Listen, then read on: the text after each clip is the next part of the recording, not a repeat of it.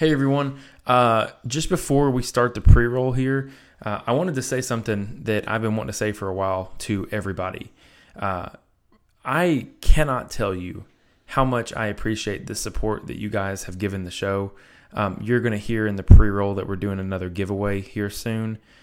I hope that each and every one of you guys that support the podcast, whether it be on Facebook, Instagram, or downloading the podcast and giving me feedback and all this stuff, I'm very thankful for you guys. You guys are great, and you guys have made this a really, really awesome time to be a podcast guy, and I'm very thankful. If you guys ever have any suggestions in terms of who you would like to see on the show or anything like that, feel free to message us on all of our social media. But before we get started today, I just wanted to give you guys a big message of thankfulness. So thank you guys. I appreciate y'all. You guys are the best. Hey, everybody. Welcome to the show. Today's show is the best. If you want to support the show the best way that you can, please follow us on Facebook and Instagram and subscribe to us on Apple Podcasts. You are not going to want to miss out on what we have coming in the soon months. Let me just tell you, there's going to be a lot of free stuff involved. It's going to be free entry, and it's going to be awesome. If you know or have been around the podcast for any length of time, we do giveaways pretty often, and I can tell you that this upcoming giveaway is going to be our biggest giveaway yet. All that being said, Super Grip ATV tires are the primary sponsor of the show, and they're the most dependable tires in the ATV industry. The Super Grip ATV tire is designed to get you through the most extreme terrains.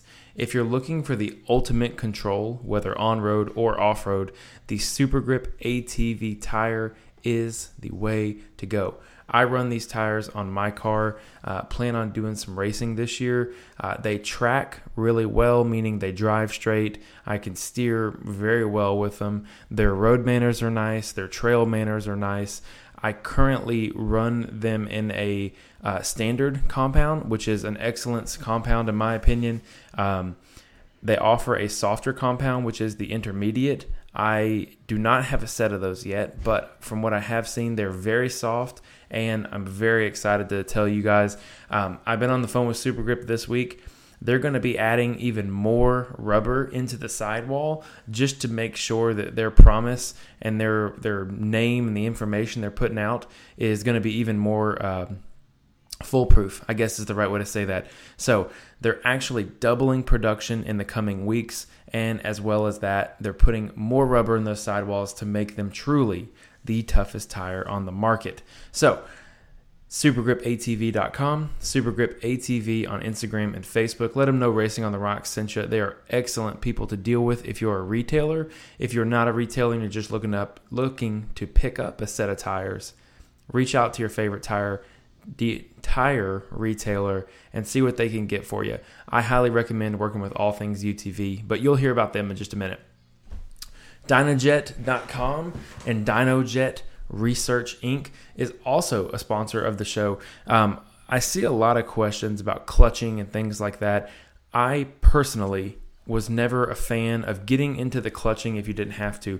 It seemed like one of those areas in which once you started making changes, I don't know if it was the clutches that were prone to break, but it was just an area where that you don't really want to mess with if you don't have to.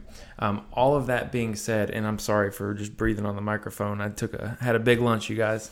But once I got in there, I put on the Dynojet Stage 2 Power Kit. And let me tell you, the Power Vision 3 tuner is an awesome tuner to have, but the adjustable system that the Dynojet clutch kits offer, where I can completely customize the clutch setting at my house anytime I need to, based on the tire size that I want to run and the application of where I'm driving. I'm really glad to be able to tell you guys about that, because that's a product that makes a huge difference, and it's completely customizable and adjustable for the life of the product. Dynojet.com, Dynojet Research on Facebook and Instagram. Our next sponsor is Diddy's Big Block Race Shop. Let me tell you about Diddy's. Diddy's is a shock tuning shop. They're a shock servicing shop. They're a turnkey build shop. if you're working on a full-size buggy or have any full-size related issues, they also work on those in terms of wiring and things like that. But something from my UTV guys that I'm really excited to bring to you is that Chris, the owner of Diddy's Big Block, me and him are actually going up to Blue Holler. I shouldn't have said that. We're going to Blue Holler sometime here in the next short weeks, and we're going to figure out how can we valve the car the best on the stock springs. And then we're going to build out a valve set from there.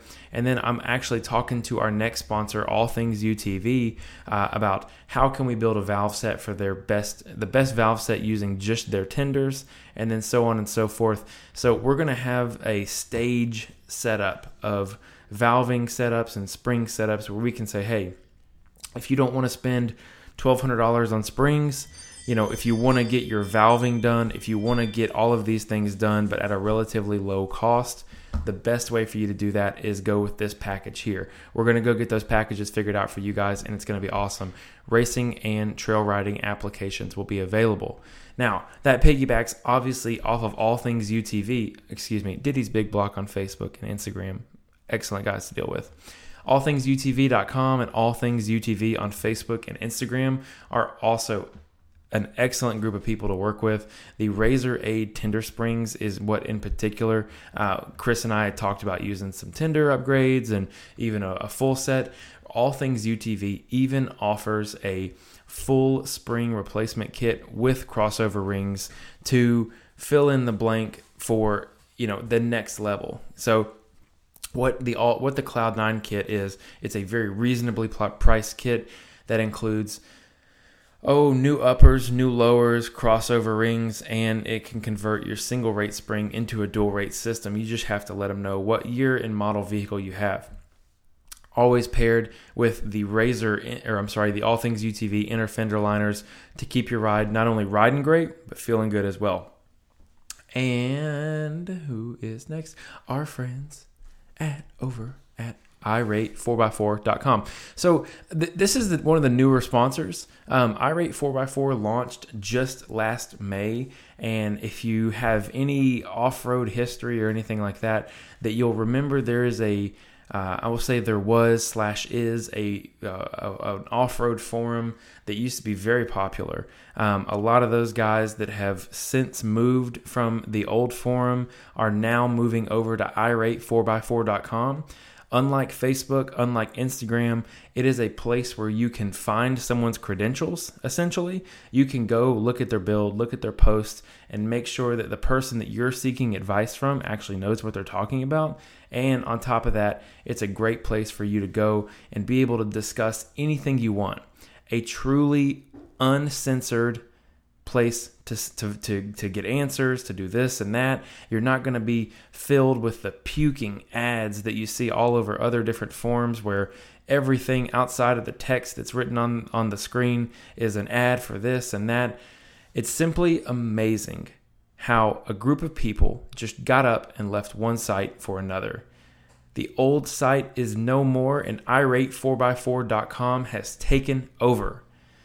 They're on the hunt for, Irate 4x4 is an off-road community full of people with decades of off-road experience and knowledge to share. It can be a rough place for some, so they highly recommend coming in with a thick layer of skin and open mind to those advice. If you're doing something silly, you're going to get told you're silly. But I can promise you that there's no better place to find information for your full-size build, your completely custom rock bouncer build, and even they have a towing vehicle section. Excuse me, I was going to say tow pigs, but the towing vehicles and even the side-by-side. So everyone is included over at irate4x4.com. Really glad to have those guys on board. Last but not least is Infinite Off-Road. Infinite Off-Road is the oldest sponsor of the show and owned by a really great friend of mine, Mike Noggle. Super dude. Everything from light bars, light pods, whips, real wheel rings, and everything in between. You can count on it, and you can find it at infiniteoffroad.com. Infinite Off-Road on Facebook and Instagram. And they love the podcast so much that they give all listeners of the show 10% off with code word ROCKS, ROCKS. 10% off your entire order of light bars, light pods. Oh, did I mention that they're all covered by a 25-year you break it, they fix it warranty? No questions asked. Pretty amazing. I saw a car that was in a collision, broke the light bar, covered by warranty. InfiniteOffroad.com. Okay, today's show is a cool one. I'm a big fan of this guy for a long time. He is a fabricator of the highest quality, and he not only does full size, he does moon buggy, he does UTV fabrication, and he does RC fabrication. Quite possibly one of the most gifted artists with metal in the nation. Without further ado, Kyle Listle.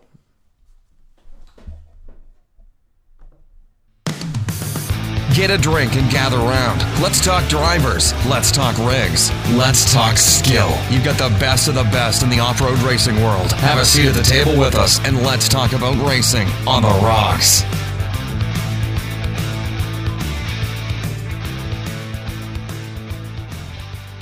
So it's a tiny version of me and a big version of you. So we are live. We're live on the Racing on the Rocks YouTube, Racing on the Rocks Facebook, and my own personal page too. For those listening, you're not going to notice anything, but for those on the live stream, you'll see that I just have a nice profile picture of Kyle up. We had a little bit of connection issues, so Kyle's on the phone with us today, but we're going to be having everything on the live stream pulled up here. So first things first, Kyle Listle, how you doing, man? Man, I'm doing really good. Been really busy and just doing really good, actually. Life's good, having fun. Yeah. So I follow you, have followed you on Instagram for a really long time. There you go. There we go. Sorry. That's okay.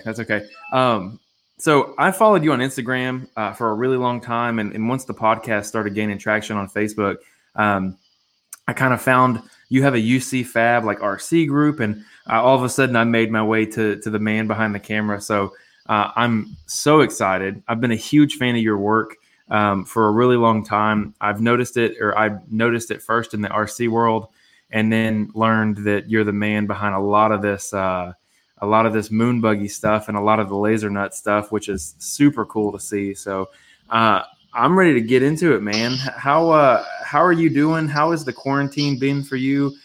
You seem to be doing a lot of work out of your garage. Is that your normal setup? Yeah. This is my setup. I work right here out of my garage. Most of the time I do my Razor cages and the Jesse Haynes moon buggies in here, all the Jesse Haynes Portal Cs and everything. And as far as quarantine goes, things have been going good, thankfully. Been blessed as far as that goes. Been probably busier than ever. My wife's been the same, very busy. So we've been blessed as far as that goes. And I work from home, and her work, she is able to also work from home. So yeah, so I have been work from home since March, and I have a really strong feeling that we're not going to go back until January. And I'll tell you, man, going from like the expectation of being in the office and seeing people and doing all this stuff every single day to now I just hang out with my 6-year-old all day, every day. Man, it is a change.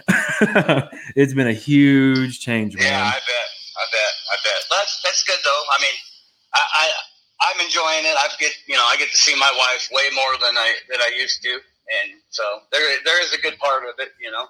Yeah, absolutely. It's been nice to spend more time with her, and it's also nice to have those little midday interruptions of like she's playing Roblox right now, and so I write code for a living, and we were talking earlier about listening to podcasts while we work and stuff, but she'll come interrupt me, and she's like learning how to play video games now, and that was a huge part of my childhood. So it's been really cool to kind of have her interrupt me and ask questions about games and all this and that. But good interruptions, huh? Yeah, absolutely, man. But where do you want to start? Do you want to start with full size? Do you want to start with RC? Where side by sides? Where do you want to start? Well, I mean, it depends on how far you want to go back. Let's go to the beginning, man. All right. Well, let's start we can start all the way back when I was 17.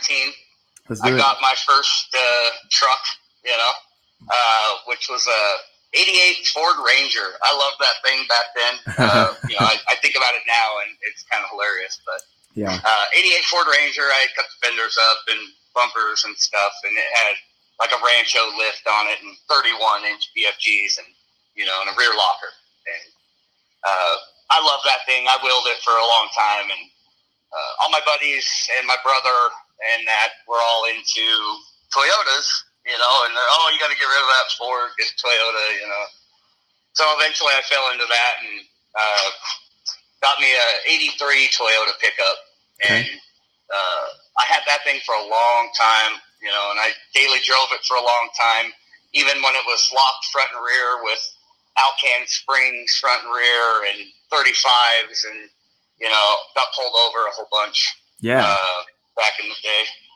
Did a lot of full-body Toyota wheeling for years and years. Lots of Easter Jeep Safari every year, the Toyota Land Cruiser Association event down in Moab, all that kind of stuff. We did the Rubicon. My older brother was good friends with Marlin, from Marlin Crawler, does the Toyota transfer cases. Yeah. So we got to go do a Toyota Land Cruiser event with him, and that was really cool. I was 18, so that was 22 years ago, and now I feel really old. It's not that long, man. Time just so I'm 25, and like time is starting to slip for me. I'm really starting to understand, kind of, as you get older, like the time starts going faster. Dude, I remember. How old did you say you are? Sorry. I'm 25. Oh, okay. Yeah, you're loving it. Yeah. Love your 30s, man. I'll tell you what. Enjoy every minute of your 30s. I will for sure. So you've got the Ranger. You guys really started getting into it. What was the next step for you, when this became, was this your job? Were you doing production and things like that right out of the gate? No. Back when I was doing the Toyota wheeling and that, I had, plenty of young kid jobs and that, and I spent quite a few years doing maintenance work for Gold's Gym. Oh, cool. Which was interesting, fixing machines and that. Yeah. And then I want to say it was 2001. I had my rock crawler, my Toyota. I had turned it into, at one point it was a full XO, left the whole body, XO caged it and made everything bigger. And then after that, I was like, this thing's too heavy. Mm-hmm. Cut the back end off. Made it a convertible top, built a cage. Cool. Put it on 38 with a 4-link in the rear. And that's when it really started getting serious, as far as, the wheeling goes. Yeah. So how did you make the jump from, a fully loaded Toyota truck to these crazy full-size moon buggies that are, in all reality, the most capable cars to ever be on 4 wheels in terms of the off-road spectrum? Right. Well, all the way back in from 2001 through 2005, I was a spotter in the U-Rock series for one of the owners of Factory Tubular Motorsports. That was the first off-road shop I worked at. That's pretty cool. I went straight from doing stuff at the gym to working there and spent, a few years there. Loved that, got to know some really cool guys that I still know today. And then back then I built me, as a company, we were building 2 seat rock crawlers on Unimog portals. Old school stuff, and we broke those portals every time we went out. What was the name of the company? What's that? What was the name of the company again? Factory Tubular Motorsports. That was all, like I said, from 01 to 05.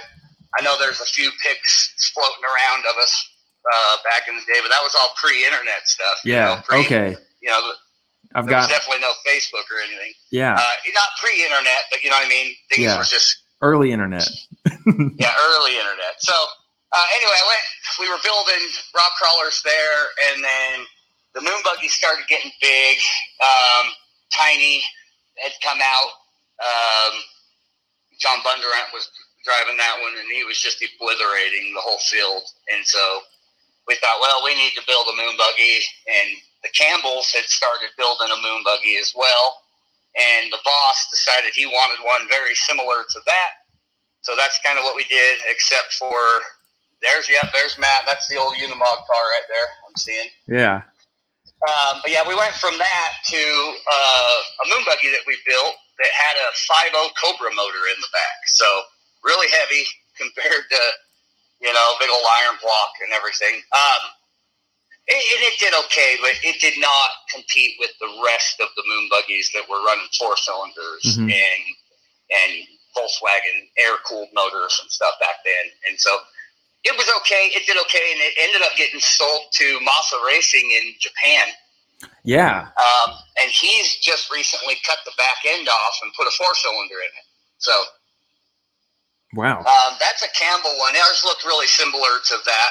Yeah. We bought the same axles as that from Curry and everything. That was kind of what he was after. Mm-hmm. Ours was a little longer, a little bit different shape, but not a whole lot. And so that was my first real introduction into moon buggies, was building one like that one there in that picture. But like I said, Campbell had made quite a few at that point, and it was a good recipe.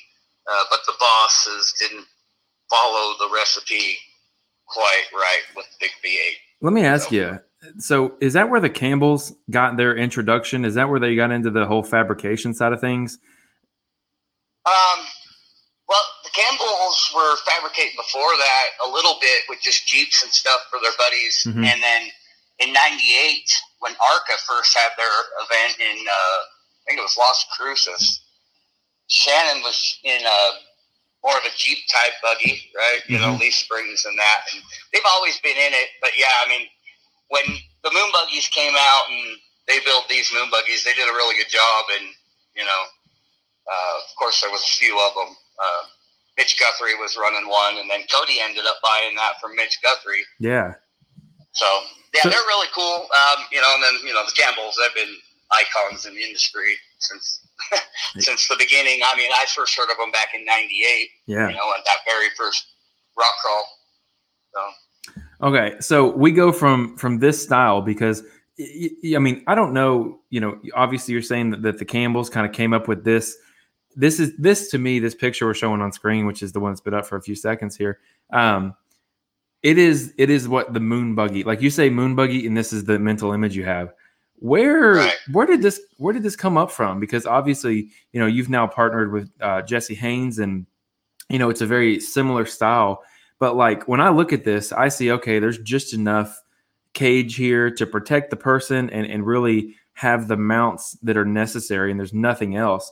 But was that the idea behind these things? Because to me, this looks like a geometric nightmare. Right. Yeah. Well, the very first ones that came out was built by John Nelson from Nelson Racing, and he built one for John Bondurant, which they called Tiny. Okay. And the main look that these have that the JHF ones don't have is these are asymmetrical. Yes. Where Jesse's moon buggies are symmetrical. Okay. Which I highly prefer myself. I would like aesthetically. I mean, just from the aesthetic side, I would agree with you. And this is what I'm showing on screen now. And again, Kyle is watching the live feed as it happens because we had a little bit of, again, connection issues. So this was the original Tiny moon buggy that I've got on here, and I hope you can see it here in just the next few seconds. It seems symmetrical, but still very much of the same thing. It looks like the whole premise of these things, when I look at them, is like the whole like steer underneath itself, that whole idea. It just seems like they're perfectly designed for that mentality. Yeah, they are. I mean, for all-out rock crawling competitions, unless something drastic changes, that's the recipe for building a top-notch rock crawler. And the things that all the moon buggies nowadays have too that these didn't was portals. Yes. You know, these are running what a lot of us nowadays call drag axles. Is it because they drag everywhere? Yes. Okay. Yeah, yep. Okay. All right. See, it doesn't it doesn't take a genius. I'm getting there. Yeah. Right. Yeah. So drag axles is a term you'll hear on the comp scene for sure if you're not running portals. Okay. But yeah, I mean, after this, John Nelson built a rig for himself that looked a lot different. Mm-hmm. And if you remember Cody's second moon buggy that he had, it was based off of John Nelson's Scrapper car. Okay, I'm gonna look that up. And if you can look up Scrapper, Tracy Jordan had one. There was a few of them out there, and if I remember right, the Geyser brothers, if I'm remembering correctly, are the ones who built Cody's based off of their platform. Yeah, here they are. I think so. Yeah, I've got one pulled up. It seems so like there's chassis from like end to end, and that seems very atypical. Right, like down on the lower frame rails. Yeah, exactly. Yeah. And that is one of the definite things that are a little different with Jesse's, and a lot of that comes down to Jesse. I mean, and I know the other guys did this as well, but when they're thinking about building these cars, it's all about visibility, right? You want to be able to see everything and not have to rely on the spoggers so much. Mm-hmm. And when you take away some of those frame rails and all that, it keeps it really wide open. And even more so, like say my car is got a 3-link in the front with the track bar, and it blocks vision. And so Jesse's brand new car has a 4-link in the front, but it's even more wide open for visibility. Like the only thing out in front of his feet, in front of him are his feet. Wow. Yeah. So, now I'm just looking like you guys go so far, even like, and there's the picture from July of this year, like your panels are transparent. Is that, yes. is that like a common thing? Cause I would think, you want the most visibility to run nothing, but is having something there, what's the benefit of transparent panels versus no panels, I guess is what I'm asking.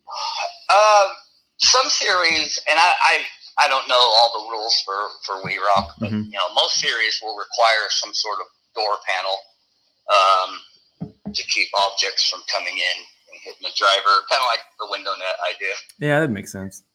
Yeah, I hadn't thought about that. A lot of them will do that. It's just, I think it's more of a safety thing than anything. Yeah. I have those panels that I made that have that perforated black wrap on them, and those I'll run here and there. But like if I go and compete my car, they'll come off, and I'll put clear ones on. Okay. So I can see really well. These will be kind of like my playing around trail panels. Okay. So I will kind of roll you back because I've interrupted you here a couple of times. You have basically the older model, which, asymmetrical, a little bit more tubing in there. And then, you have the car that you have right now. Every iteration, what is improving, or what are you guys improving as you move on these chassis? Obviously, suspension, you mentioned the 3-link versus 4-link, but is it weight that you guys are moving around, or as you iterate over these chassis, what's getting better? Moving weight around is definitely big. And Jesse Haynes is really good at that. If you notice on like his brand new car, he did something there that I plan on doing on mine, where he moved the fuel cell on the rear axle. And that just allows it to not be on the chassis, which allowed him to put a radiator behind his seat instead of the fuel cell. And then it just keeps everything packaged tighter, better visibility. But yeah, he's pretty amazing at how he goes through and thinks about every single aspect of where the weight is on the car and all that kind of stuff. And then as far as improvements go, I think suspension geometry has been tweaked a little bit here and there from the old moon buggies to these new ones. as far as like roll center and stuff like that. Mm-hmm. But I think mainly, visibility has been really high on the forefront. And then, like you just said, just like packaging and where you're throwing your weight on the car is really big. So how do you fit into this equation here? Because obviously, you're doing some work for these guys and you're doing a ton of fabrication, which, I think I mentioned it in the description for the video. You're probably one of the most gifted fabricators, just in terms of meticulous detail. And I mean, no stone unturned, nothing is left to question, and nothing is left, to be a B, if we're going to, the grading scale, there are no B+ parts. There are no A- parts. Everything is just A+ quality.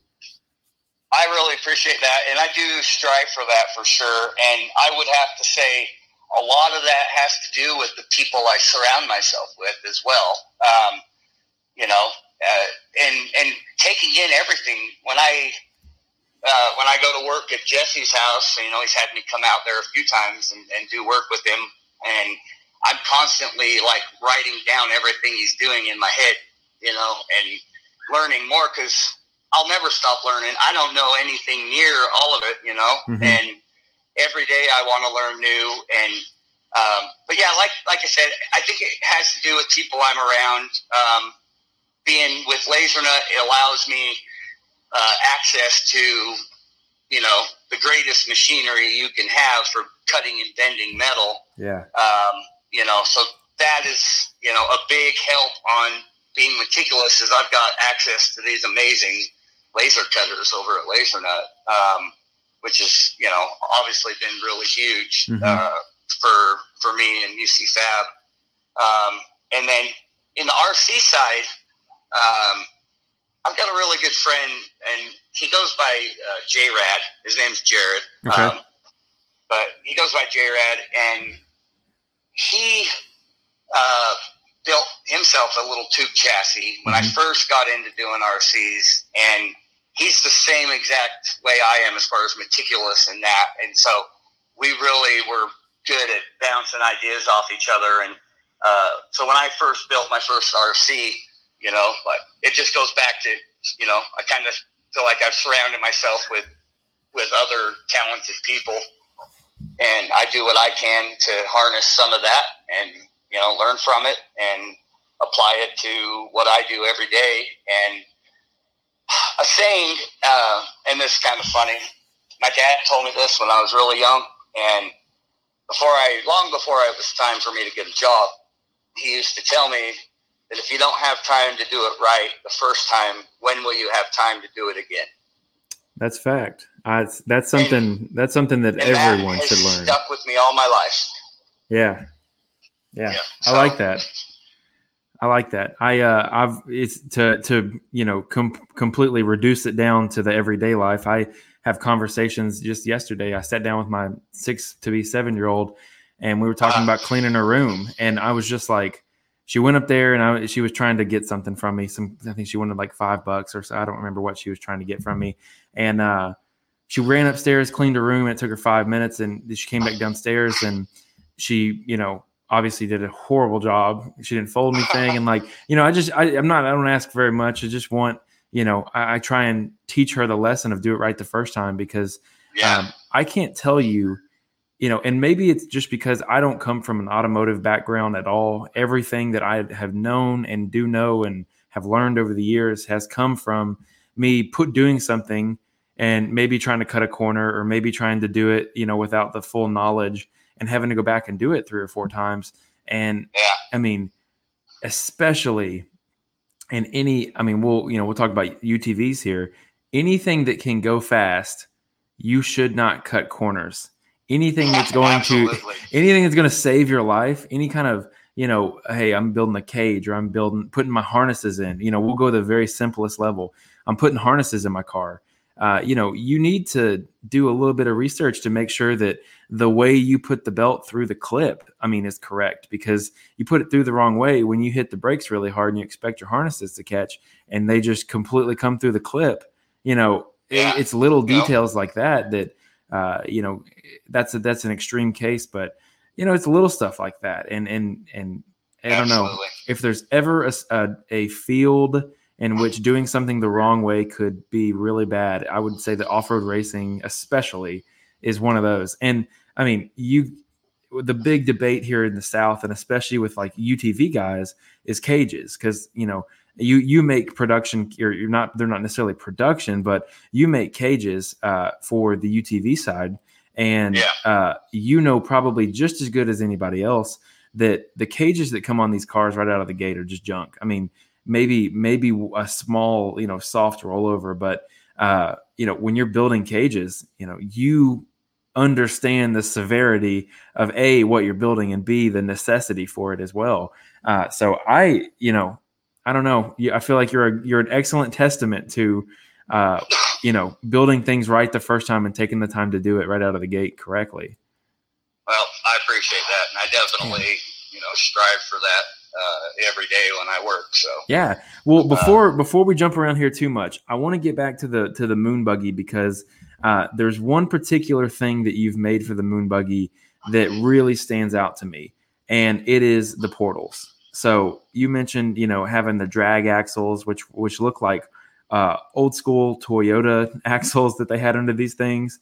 And, obviously the portal makes a huge difference in performance and things like that. But I spoke to you last Friday, kind of in preparation for the interview.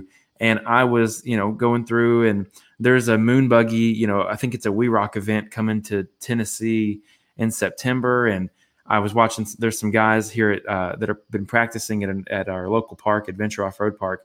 And I'm like, man, this is so cool. They can, they're so capable. And it looks like, there's not enough horsepower to really just trash all the parts and everything.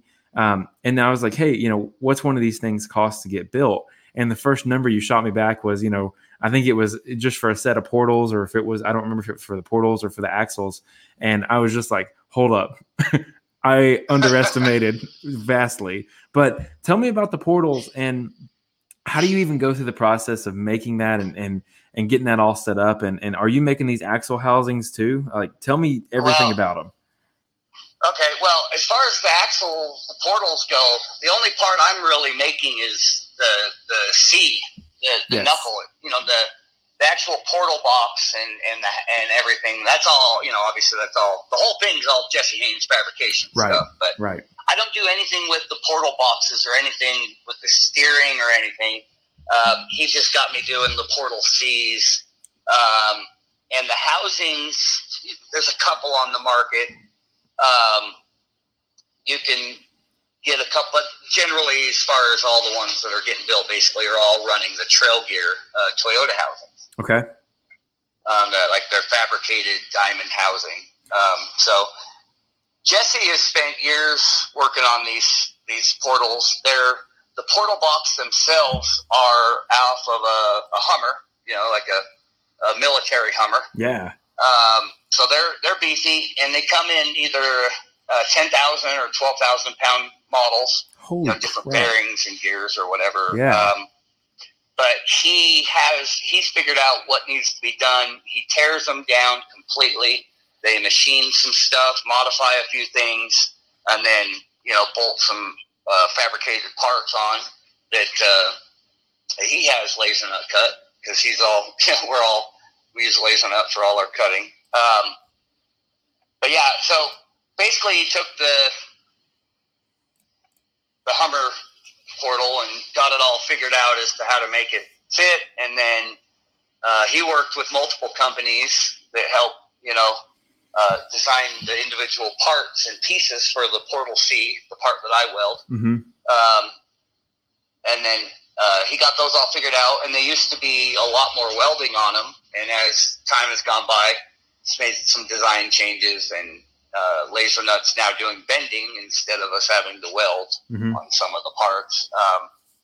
But yeah, and then, in the beginning it seemed like most of the guys were doing a Ford 9-inch differential. And those are obviously great, but they're a little bigger, obviously, as far as ground clearance goes, and they're triple the price. Yeah. So when people realize that, wow, these portals are really saving the rest of the drivetrain, we should try smaller diffs. And so Jesse put the Toyota housings on Cody's moon buggy. Mm-hmm. That was one of the first ones that I know of that had them. And obviously he's done extremely well with those Toyota diffs. And, there's even one guy in the scene that's done the exact same thing, but used Samurai diffs. So another inch smaller. Wow. And, his car isn't finished yet, but it's really close. And, we'll see, who knows? The game keeps changing. And, but yeah, so it just really cuts down on any of the stress on the rest of your drivetrain with the portal boxes. That's pretty. Now, are you seeing? I mean, is there? Where's the point of failure for these cars? Is there one? Man, it just depends on what parts you put on them. Sure. So like me trying to save a little bit of money, I'm going to run some of the stock CVs. The same CVs that were on the Hummer that have been used and abused, and and you have to drive knowing that they could possibly break because you're using a stock CV. Because the good option is to get RCV chromoly ones, and they're more money than I want to spend right now. Sure, I get it. Yeah, shout out to those guys. Those guys, I'm constantly amazed because it seems like every single application that comes up in conversation, RCV has an option for, which I got to give it to them. Like, just the fact that they offer so many different things is impressive. And very rarely, I'm not seeing an RCV break probably, ever. The guys that are breaking them, like in bouncers and things like that, woo, buddy, you got to be putting it to the ground, man. So 1,500 horsepower. Yeah, dude. I mean, I don't know. I personally have never seen one break. So, right. I haven't seen any of the moon buggies break the RCV shafts, but I've seen a couple of the stock ones break, and you just have to know if you're going to run the stock ones that it seems like most of the guys, what they're doing is oversteering the stock ones because these axles will turn 45 degrees. Dude, that's bonkers. Right, isn't it? I mean, Spider Tracks has got one that'll turn 50, but I mean, that's 45. I mean, I turn my axle 45, all the way, and I'm just like, geez, I feel like I'm going to drive sideways. Yeah, yeah. So let me ask you, because the moon buggies are awesome, but I don't want to take too much of your time tonight because we're already half hour in. No worries. Driving a moon buggy and the competitions, is there anything else like it? Because it seems like its own super deep niche. You have a very tight, small group of people that do this highest level of rock crawling. Does it translate? I mean, if someone is a Jeeper or someone is a full-size guy that just trail rides, could they jump in give them a magic wand? Could they jump in a moon buggy and have good success in their driving capabilities? Is it similar to anything? And honestly, to be honest, I have yet to compete in a moon buggy. I have driven plenty, and so I do have experience on how they drive and how, to answer your question. It takes a few minutes to get used to, like I would go from my 2-seat front engine car and hop in a moon buggy and drive it. And it takes you a minute because you're sitting on the front axle almost, you know? And so you feel like you're in such a different spot on the same obstacle, if that makes sense. Sure. That feeling, I think, is what I had to get over most, of being aware of how far the rear axle is away from where I'm sitting. Mm-hmm. And you know what I mean? That kind of a thing, I think, as far as my experience, I would say that, kind of just where you're oriented in the car. Sure. Makes, the biggest difference. And visibility. I mean, sure. I mean, you're going to feel like Superman as far as visibility when you hop in a moon buggy. Yeah. I got 2 more questions for you. The copper wheels you have obviously are just super stylistic, awesome. To me, they scream the laser nut feelings. I love it. Yeah. Having such a big wheel, is that to prevent like the tire folding over when you're crazy off camber? Because typically in most off-road scenarios, you want a smaller wheel and more tire. Right, and that just depends on your each individual's the way you like your car. Sure. And this is a conversation I've had with Jesse multiple times because he runs Maxxis, Mm-hmm. and they have a 17-inch wheel where the BFG is on a 20-inch wheel. Yeah, and that's a huge difference for those who don't know. Yes. That is a substantial difference in wheel size and a very big difference in the driving experience as well. Yes, yeah. I mean, I think it goes back and forth. I could definitely see where having more sidewall would help in certain situations and having less sidewall in other situations helping. Like you said, specifically side hilling. Mm-hmm. I would think that the BFG would fold over a little less. You know what I mean? Yeah, and agreed. having a lot less sidewall. So, And- but I still think that, and Jesse proves it all the time, that a 17-inch wheel with a 42 still can be just as good as far as performance goes, just different. You know what I mean? And my last question here, obviously, both tires perform well. You mentioned Jesse runs the Maxxis and you run the BFG. Is the BFG just like the go-to? Because when you think of moon buggies, it's in my opinion, if it doesn't have the crawler on there, the red label, it doesn't. It's like missing the moon buggy brand. Does that make sense? Yeah, I know what you mean. It's hard for me because, I get what you're saying, especially, because John Bondurant was on BFG, Tracy Jordan was on BFG, John Nelson, there was all these, the early guys, were on BFGs. And so I definitely feel the same. I love my BFGs, but I also wouldn't hesitate for a second to run the Trepador. I think it just comes down to, your opinion, Ford versus Chevy type scenario. Sure. Have you heard anything about the new BFG crawler they're coming out with? Spoilers. Not anything specific.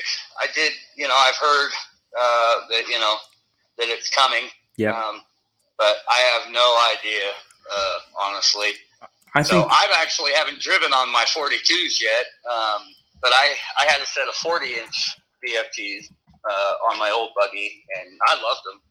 But I also, as far as Maxxis go, my favorite tire was the Creepy Crawler, which they don't really make anymore. Yeah, how weird, right? That's like that's a classic off-road pattern, and it's gone. It's gone. Yeah, I really wish they would bring that Creepy Crawler back. I'd run it in a second. I had some 40-inch Creepy Crawlers on my old buggy. Yeah. At one point too, and I loved them. And we can kind of bridge this conversation before I miss it. This is the KM3 mud terrain from BFG. I think that we'll see this KM3 super siped, really heavily aggressive sidewall. I think you'll see that bleed over into the crawlers, just because BFG is like, in my opinion, they're like the most conservative group with one. They have found this tread pattern that works, and even though we're going to get a new tire, I think that they're just going to sipe it more. I think they're going to just make it deeper because everyone is going deeper right now. I think we'll just see those kind of small adjustments. I don't think we'll see anything crazy, but I think we'll see something in this ballpark here. But I agree. It's very strange to me that Maxxis doesn't make the Creepy Crawler anymore, but yet it's a very popular RC tire. The Baja Ray or the Rock Ray comes with them. Right. There's a few companies out there that still make them. It's kind of weird to me that they, in their license Maxxis tires, I think that maybe the RC companies are trying to bite on, the recognizable, like the branding. Oh, that's an off-road tire. That's a well-performing off-road tire. It's just like an eye catcher. But I think that it's interesting. They don't do it full size, but RC Maxxis tires are still very much alive in that style. Right. It's weird. But I want to end the show, if you don't mind, talking about the RC stuff. I want to talk about UTVs. Obviously, if you haven't seen it today, Polaris hinted that they're going to drop their let's see if I can find it here really quick. Polaris Off-Road. They hinted that they're going to drop their four-wheeler, their General, and their what is it? Okay, so we've got a four-wheeler General looking thing. The other one, they have the General and then the more advanced version of the General, which is I forget the name. They have like a General XP. Yeah. Oh, okay. It's the Ranger and then the General. Okay, that's what it is. Oh, yeah. Yeah. So they're going to drop those tomorrow, which is great. But it looks like on the 18th is what I'm hearing. We're going to see the new Razors, the new lineup for the Razors come out. What do you think we're going to get? Because you've had a UTV for a while, but you took the plunge, man. You went full force and got you a 4-seater and have it decked out, dude. That thing is sick, man. But thank you. What do you think? What's coming next? Well, I know that they're really focusing on that new Pro XP, and even though you can still get the old style XP for one more year, this will be the last year you can get that style, from what I hear. Really? I haven't heard that yet. As of 2022, it'll be nothing but pros. Now, from the grapevine, I hear they've got the Pro XP Turbo S coming out this year.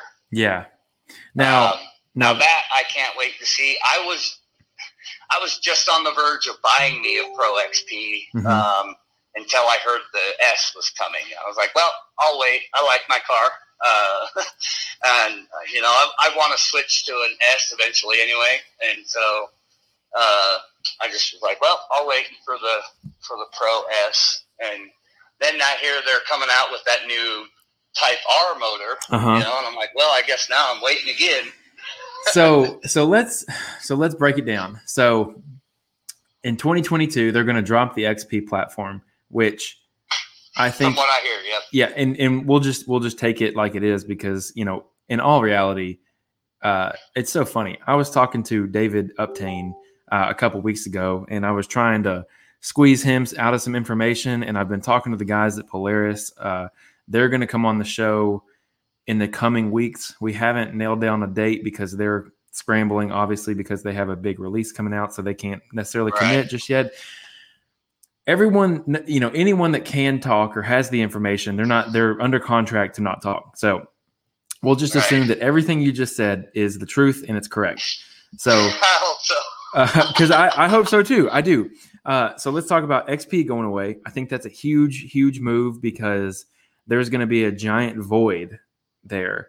Now, obviously, if the XP goes away, that means that all of the 1000 platform is going to get the Pro chassis, and it's going to get all of the Pro stuff at a reduced price outside of the Pro XP.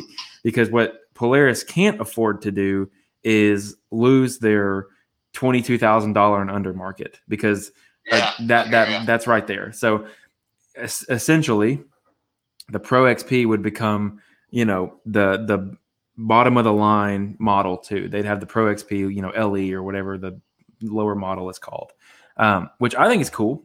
I've driven a Pro XP. It drives incredible. Have you ever been in one? Just the 4-seater. I have not been in a 2-seat version yet. The 4-seaters are pretty amazing. Yeah. I'm still not sure on the longer wheelbase. Oh, dude, I think I do like to run up in the mountains, and the trails are kind of tight. I'll tell you this: every 4-seater I've been in, the only thing I can think to myself is, by the time I hit an obstacle or I hit a ledge, I'm already so far past it that it's like so easy to climb things, and it rides so good. Okay, those two things right there, are almost enough to make me forget about the nimbleness of the 2-seater, because that's what you lose in the 4-seater. You can't swing it around as easy. You can't, you're not going to be a dart in the woods. You're going to be, kind of in cruise mode, for a lack of better words. Yes, exactly. And before I had my current car, which is a 2019 turbo, I had a 2015 non-turbo 2-seater. Yes. And I liked it. It was fun. I definitely enjoyed the turbo a little more. Yeah. But it did good. I really liked that car, but I just seemed like it was lacking something for me. Sure. Right? And I wanted to be able to hit a little bit bigger whoops, and I'm like, well, 4-seater is probably something I need. Yeah. You know, and I don't know if you've noticed in any of the pictures, but there's no seats in the back. I took them out the day I bought it, and I haven't put them back in once. Yeah, that's a good move. That's a really, in my opinion, that's the move to make. I made me a little dog tray back there. Oh, dude, that's great. It is carpeted, and it folds up so you can put storage down where the passenger's feet would normally go. And then it folds back flat, and then my dogs can hang out on that flat deck. But yeah, I don't plan on ever putting the seats back in it. Yeah, I pretty much ride solo all the time. I'm not a crazy fan of, and everyone all my friends who listen to the show are going to understand why they don't get invited. I hate riding with people because I really like when you're a purist, and I could be wrong here, and I'm the only one that feels this way. But when you're like just a purist and you love going off road and you love the machines, you love this and that, dude. I have a $1,300 speaker system in my car right now. I never listen to music. I never enjoy taking anyone other than my wife because obviously my wife is the greatest human to ever grace the earth. So I enjoy her company. But it's very rare that I enjoy having anybody else in there with me because it just is a distraction, and I got to worry about them falling out of the car. And if they're drinking, I got to worry about them, doing something stupid or annoying me or something like that. But dude, you've got it figured out. Having a dog in the side, having dogs back there, that's the way to go for sure. Yeah. I mean, I love my dogs. We have 5 dogs. So you don't have dogs. You have a wolf pack.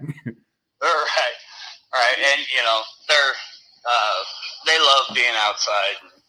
And honestly, I haven't gotten to take them out like I want to. But we've been, like I said, I've been busier this year than any other year before.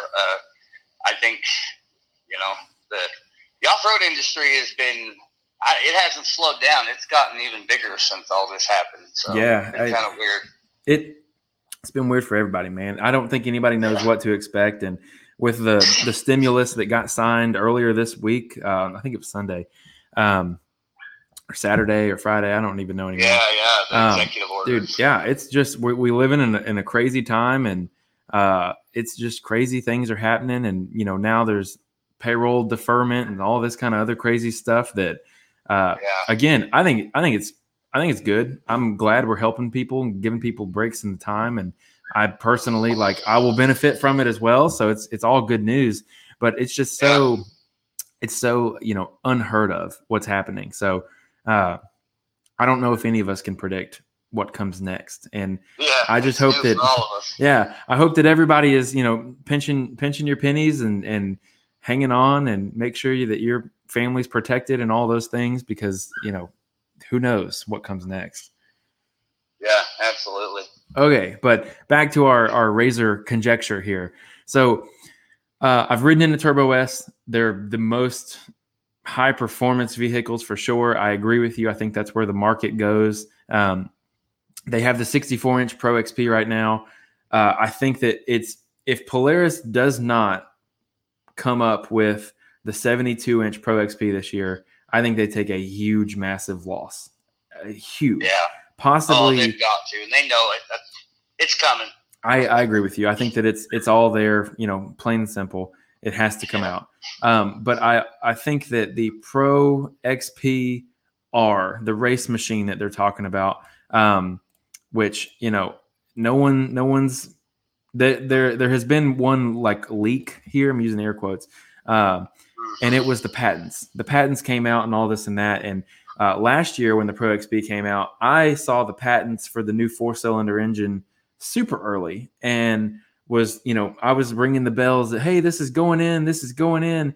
And everybody was like, oh, no, it's not. You don't know what you're talking about, blah, blah, blah. Well, a year later, suck it, everybody else. So that being said, I don't think we're going to get that car this year. I don't. I think that. No, I don't think so either. I don't think we're going to get it in 2021. I don't think we're going to get it then either.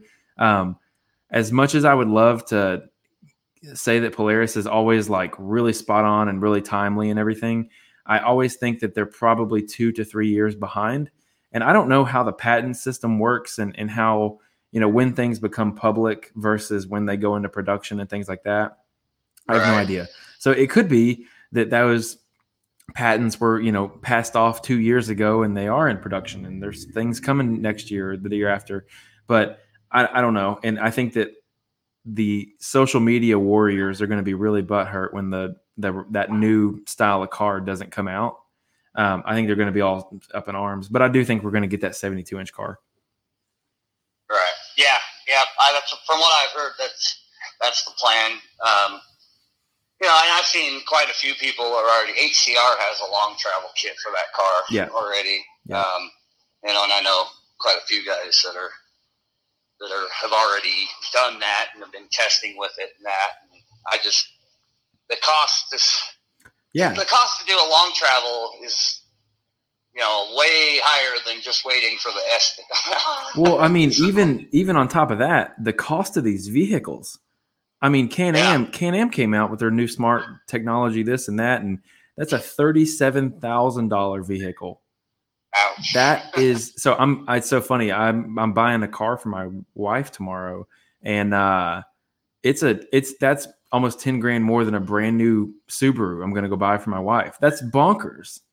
Yeah, that is pretty crazy to even think. I mean, even just like mine, like it turbo 4-seat. It's not an S, but it's you paid $21,000. Yeah, I was about to say it's insane what you're paying. As the 4-seater, the jump in price from 2-seater to 4-seater is probably the one that baffles me the most because you have you're adding problems going to 4-seat. So I just don't know. But all in all, I was going to ask you, where do you think that the UTV market heads? Where's it going next?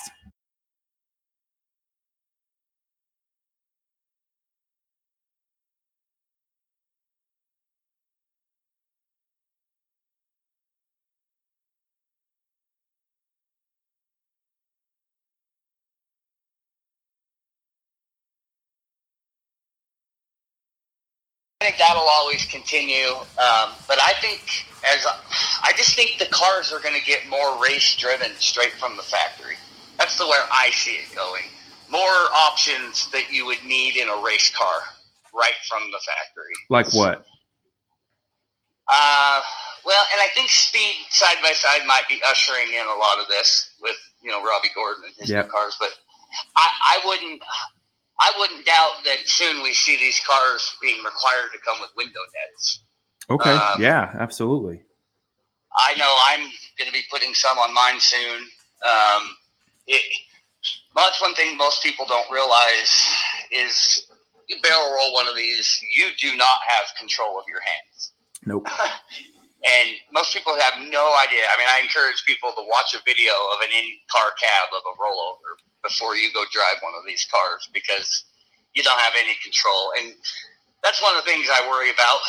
Even when I'm going 65, 70 miles an hour in my car and I'm thinking, oh man, if something happens here, it could be bad, Yeah. And so that's, I just kind of think things like that, things that are more race technology, maybe more race safety technology, I could see going into these cars, maybe fire suppression systems right from the factory. That would be, that's the plague of Polaris, right? Is the fires. So I agree with you. That's where I could see things heading, and I could be wrong, but from like Can-Am's got their rock crawler version that's got all these beefed up parts on it, more race ready right from the factory. You know what I mean? Yeah.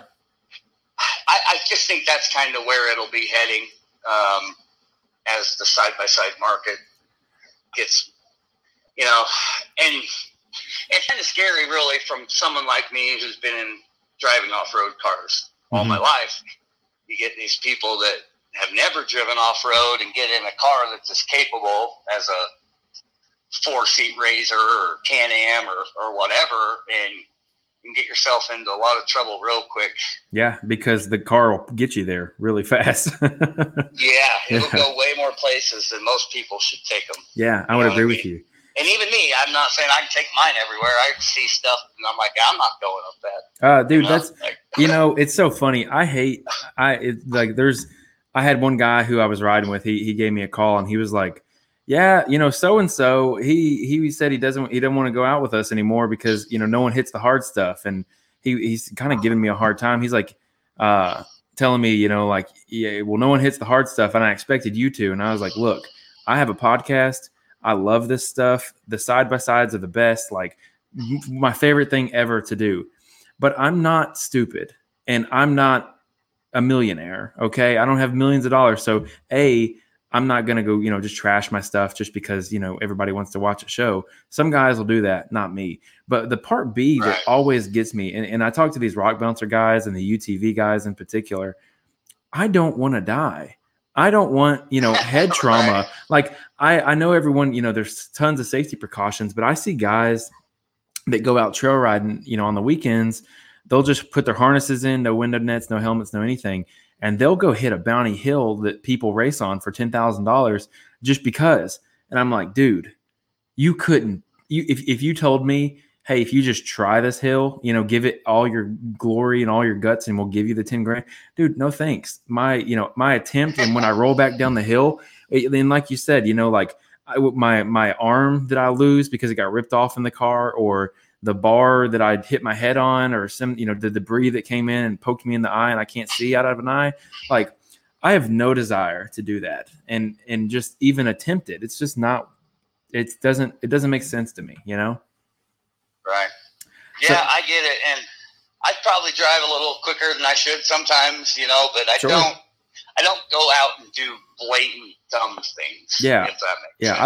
I love going fast. Going fast, I feel like it lulls you into a false sense of security. Cause going fast can go pretty south pretty quick, but man, I'd so much rather hit a dirt track than go climb some crazy hills for sure. Absolutely. All right. I have one comment about your Razor that I'm going to make, and I highly recommend it. So I'm looking at a picture of your car. The tender springs on this car are totally collapsed. I already have new springs on it. Okay. Perfect. I was like, dude, if there's anything that I can tell people to do is, so the sponsor of the show they have a great upgrade, All Things UTV. And this isn't just a plug for them. I have them on my car. Dude, you are robbing, like, for $250 or whatever the spring kit costs, you are just robbing yourself of like spinal fluid, because from the factory, just that little spring not being there makes such a huge difference. But I won't go for I don't need to plug the brand or anything, but I went with the full dual rate kit. Yeah. New upper and lowers, and wow. Yes. Biggest change like ever.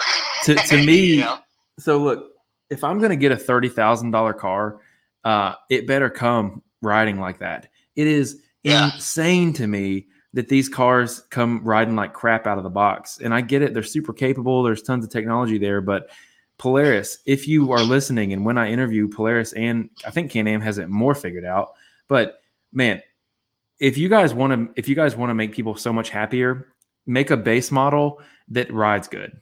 End of story. And you'll sell a bajillion of them. Everyone will go to that car rather than the $30,000 high-end car that has a nice seat in it, Yeah, absolutely. And I've had the opportunity recently to drive the lowest model Pro XP and then the highest model Pro XP, both 4-seaters, one with the Walker Evans shocks and one with the Fox shocks.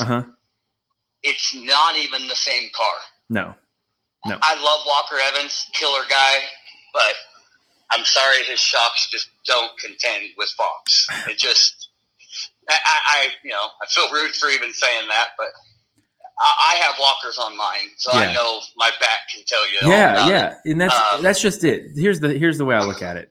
it is a choice. I don't know if it's Walker Evans that said, hey, this is the optimal kit here, or if it's Polaris saying, hey, save $400 a car and do the valving this way. I don't know who's making that choice, but I would imagine if Walker Evans had it their way, they would not send it out the door. They would valve it or spring it in a way which you don't end up with the result you get off the floor. That's my single biggest complaint with the UTV market at all. At all. If it rides good. But we know Walker knows how to tune shocks. Yeah, that's RJ just Anderson's cars and that. We know they can make the product, and I think it's Polaris holding them back, honestly. I do too. And to me, look, a shim stack is a shim stack. It's not going to cost you any more to valve it correctly. It's not going to cost you, $400 more a vehicle to put a longer spring on there. Like there's so many. Anyways, I'll get off my soapbox here. The biggest thing for me is the lower end cars, the non-S cars, have a 2-inch diameter front shock. Yeah, that's a big deal. Where the other ones are 2.5 inch and 3 inches in the rear. And so you've got more oil volume, bigger shim stacks, bigger everything. It's just a better shock. It is. And you can buy a Walker Evans upgrade for the front. I found out it's like $1,100, $1,200, $1,300 somewhere in there. Yeah. Get you a 2.5 inch Walker shock that's race tuned. Yeah. I've been contemplating it every time I go out, and so my buddy has a 2018 Textron Double X. Yeah. Amazing car.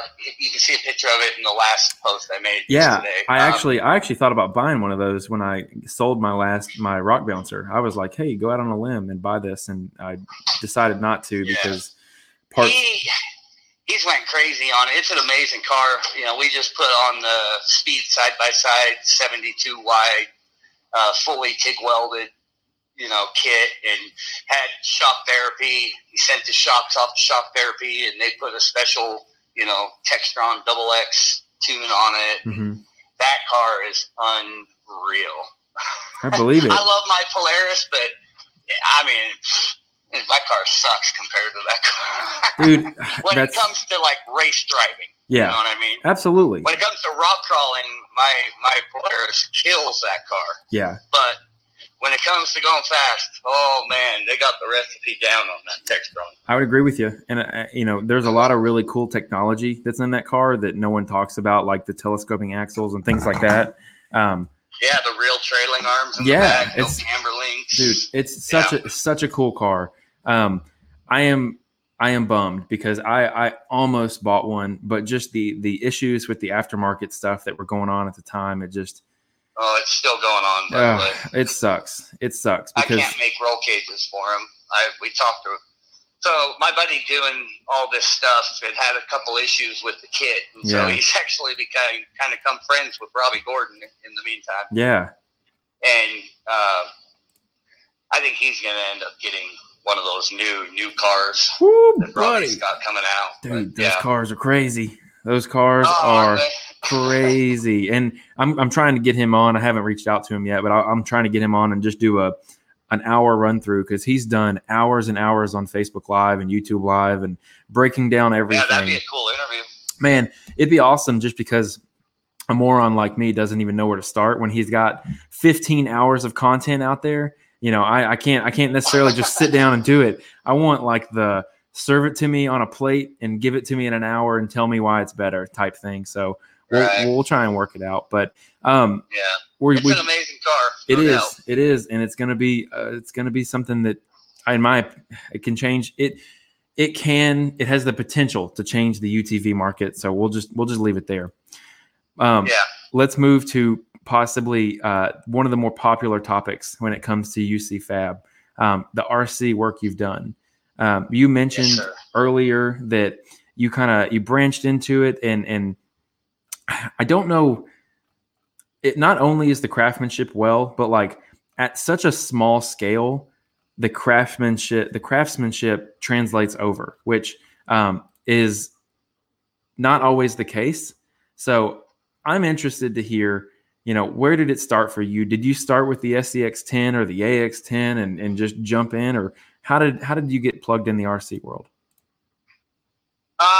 So basically, I sold one of my old rock crawlers that I was actually in the process of building. It was a Dodge-based buggy. I sold it, and we got some four-wheelers, some 700 Grizzlies with the power steering and all that. And we played with those for a while, and I wanted to get into something else along with that. And I had a buddy who had one of the old AX-10 Scorpions. And he had put some metal chassis on it, and just this little, teeny little metal thing. I don't even remember who built it, but I had I'd never driven an RC car before. Okay. Other, than like store built stuff, right? Yeah. So this is probably 7-8 years ago now. I'd never driven a real hobby grade RC car before, and he came up to our cabin in Yellowstone, and there's not a lot of rocks right there, so we were just climbing over logs and stuff, and it had like the old competition tires on it and that, stick-on wheel weights inside the wheels and, just old school stuff. And so anyway, I liked that. And then a whole year went by before I was like, all right, I really want one of these things. And so went down to our local hobby shop and picked me up a Scorpion, the AX-10 Scorpion. And Mm-hmm. I kept it stocked for about an hour. And, got home and immediately just started tearing it apart because I'd been in rock crawling for years and years. I knew it. I knew the battery needed relocated. I knew that it needed some weight up front. I knew I wanted to change some shock angles and all sorts of crazy things. And so it just kind of started there. And then got in with a group of friends here locally that were heavily into RC and have been since they were young. Like Mm-hmm. I had been into full size since I was young, right? Yeah. I realized that they had local competitions here, and I just decided to show up to one of them. And they weren't rock crawling competitions; it was an endurance race. You're running behind your RC car. Yeah. And I did that. It took me about a half a year. They did it once a month. It took me about a half a year to get my first win. The first couple events, I didn't even finish the course. Batteries dying, all sorts of, things you don't really prep for an endurance race. Yeah. When you don't. And so after I got into it more and more, like I said, my buddy J-Rad with that Textron, he built him a little tube chassis, but he made it out of brake line, and it was brazed up with silver solder, just like mine are. That one you got on the screen there is actually a TIG welded car, Okay. solid rod. Most of my cars, that car you've got a picture of on the screen is the BDI. That's the very first solid rod car I built. Nope, I take that back. I did build some solid rod PRTs. Anyway, so my buddy J-Rad had built one out of brake line. I thought that was cool. I'm like, man, I really want to build me one. So we took ideas from the car he had built and thought, man, if I did this a little different on mine, and, kind of came up with basically the same design, but different, Mm-hmm. and just kind of, once we started building ourselves tube chassis, the racing got more intense, the cars got more capable, and we would race every single month, and big groups. I mean, we'd have groups of anywhere from 40 to 100 people showing up. Dude, that's crazy. Events. That's a huge number of people. Yes, and really big. It was a really big racing series, and they still do it. I haven't done it in a while, but so yeah, we did that, and it just started from there as far as building RCs. I built one for myself. People are like, "Wow, that's cool," I want one, and it just, you start building them for your buddies, and then from there, I just like, wow, it looks like people would really like to have these things. Mm-hmm. And I like building them, and it was a whole new thing. I mean, as far as one-to-one to RC, I'd say 95% of it transfers directly over. Yeah, absolutely. It's amazing. Because RC is where I learned primarily how to work on these stupid pieces of junk. And by stupid pieces of junk, I mean full size. I started with RC, went to Jeeps, and then UTVs. And the RC world really like helps you get the generic concepts down for sure. Oh, absolutely. It makes a big difference. And so, yeah, I just kind of started from there. And then U4RC, are you familiar with that series?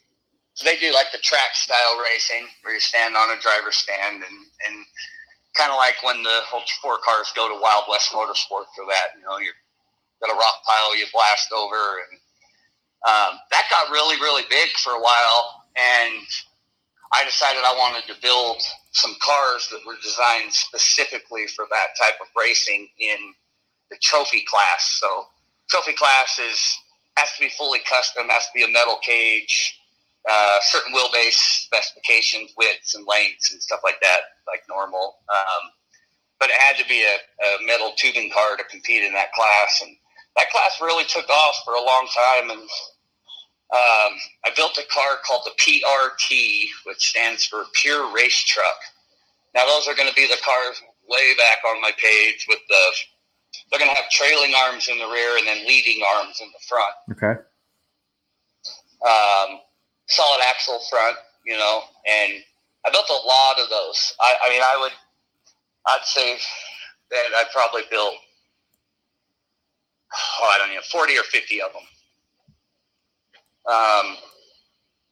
And they did really good, competition wise. And then everybody just started switching over to independent cars. And then, the classes split up to trophy independent and trophy solid. Mm-hmm. The solid axle cars just can't compete with an independent car in the RC version.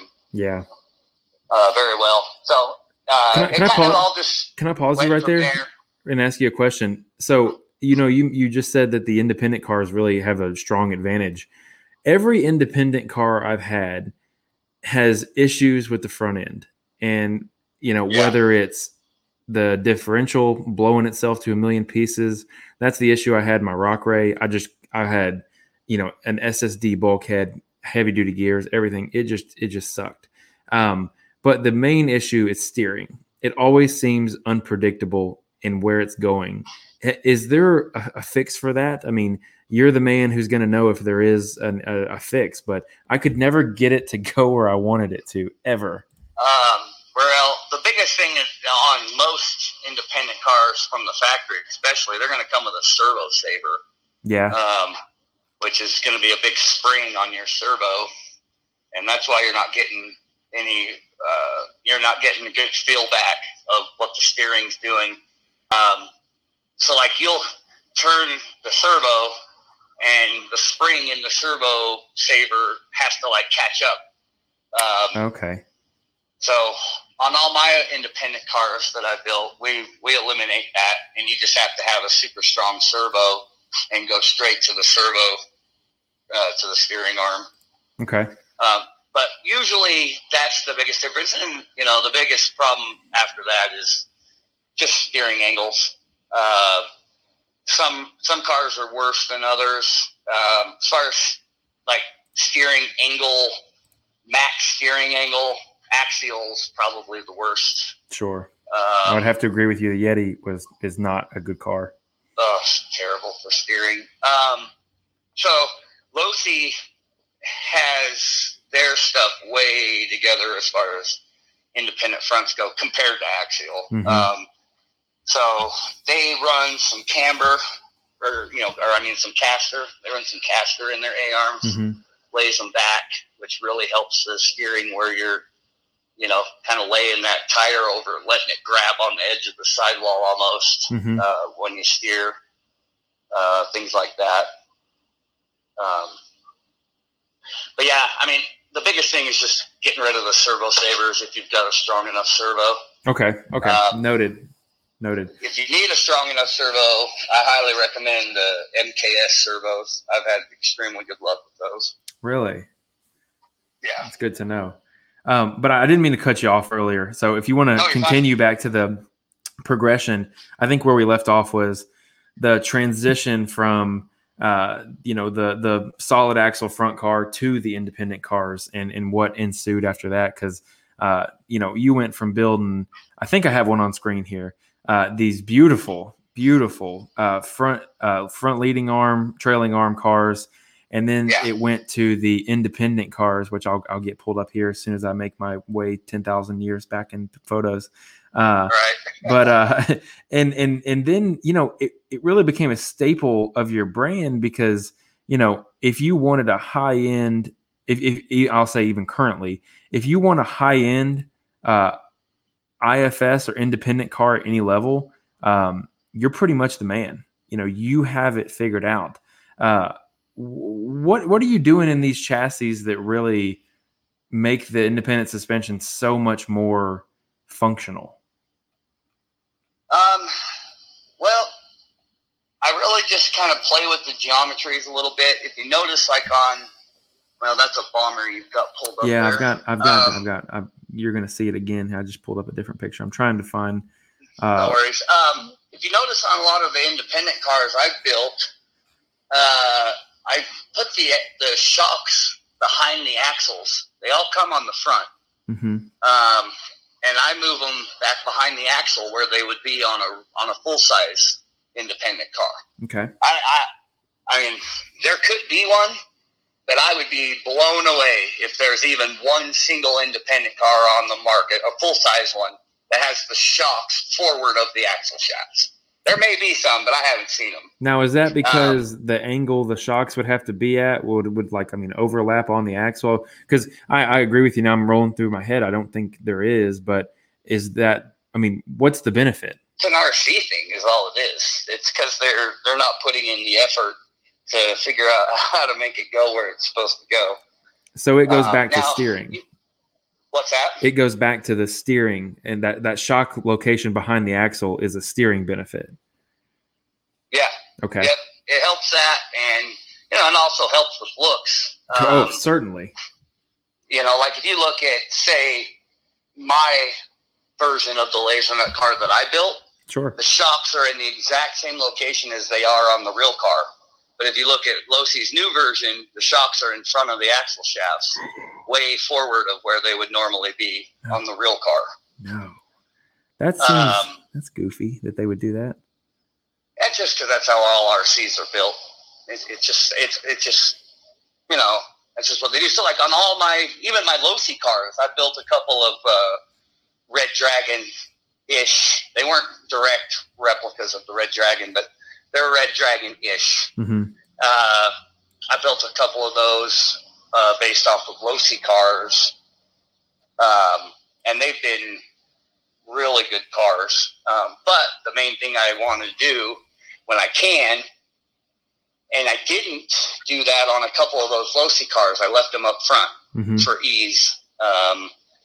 But I know I had told you before, I'm right in the process, and I have both builds started. I've not posted them yet. But I'm building two Triton Engineering Jordan Pellegrino replicas. Dude, have you talked to him about this yet? To Jordan? Yeah. Yes. Okay. Yep. He's wanting. These were supposed to start just before COVID, and because of the COVID, they've been backburnered for a little bit. But I'm just getting ready to start firing on all cylinders back on them. So one of them's going to be. They're both based off the Losi, their SCT platform, which is basically the same as the new car. I'm going to be on those cars. I will be messing with where the shocks are located in the front. Okay. To get them back behind the axle. I've already figured it out, what needs to be changed. And you'll notice on like the axial cars, and there might not be many pictures of it or whatever, but the tie rods have a bend in them to kind of go out and around the shock. Now, is this on the Losi LaserNut car? This would be on the axial LaserNut car that I built. Okay. Gotcha. So and there's probably not really a good decent shot of it, but the tie rods, so the shock is between the axle shaft and the tie rods. It's really tight packaging. Everything like barely clears. I see it. I found one. Oh, did you? Yeah, I did. So you'll see it in just a second. But yeah, those are the steering is really tight packaging. But I think the benefits of it are big enough that I'm willing to, put in that type of effort. Yeah. So let's talk about this, because obviously, the laser nut Losi car has come out. They're a little different of each other. Obviously I'll pull up a picture of the new car that came out from Losi. See if I can't. It looks great. Very reminiscent of the normal car, very reminiscent of the styles that you've built. There are some differences there, but what are your thoughts on this car? Do you think that it turned out the way that everyone expected it to? Yeah, I do. I think they did a really good job on that car. I've yet to see one or have one in my hands, so hopefully I can get my hands on one here soon. But sure. Yeah, I think it turned out really good. I think it was a needed project for sure to fill in that unlimited class void. Some competition for the DD8 cars in the unlimited class. So, but yeah, I think they did a really good job. I'm super stoked for Cody. I know that he's been working on this for some time, and yeah, it's a pretty cool car. So let me ask you this, because I'm gonna pull yours up now. It seems, first off, there's a difference between, and I would consider the car that you made, the one that I have on screen now.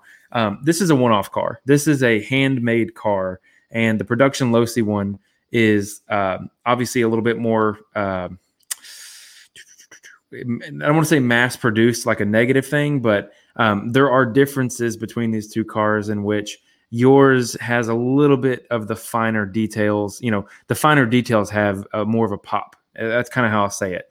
There's details in different areas on the cars that pop a little differently. I really like what you did with yours. And the reason I want to talk about yours versus what they have now is the Losi car that came out is a basher, right? It is a open short course basher car.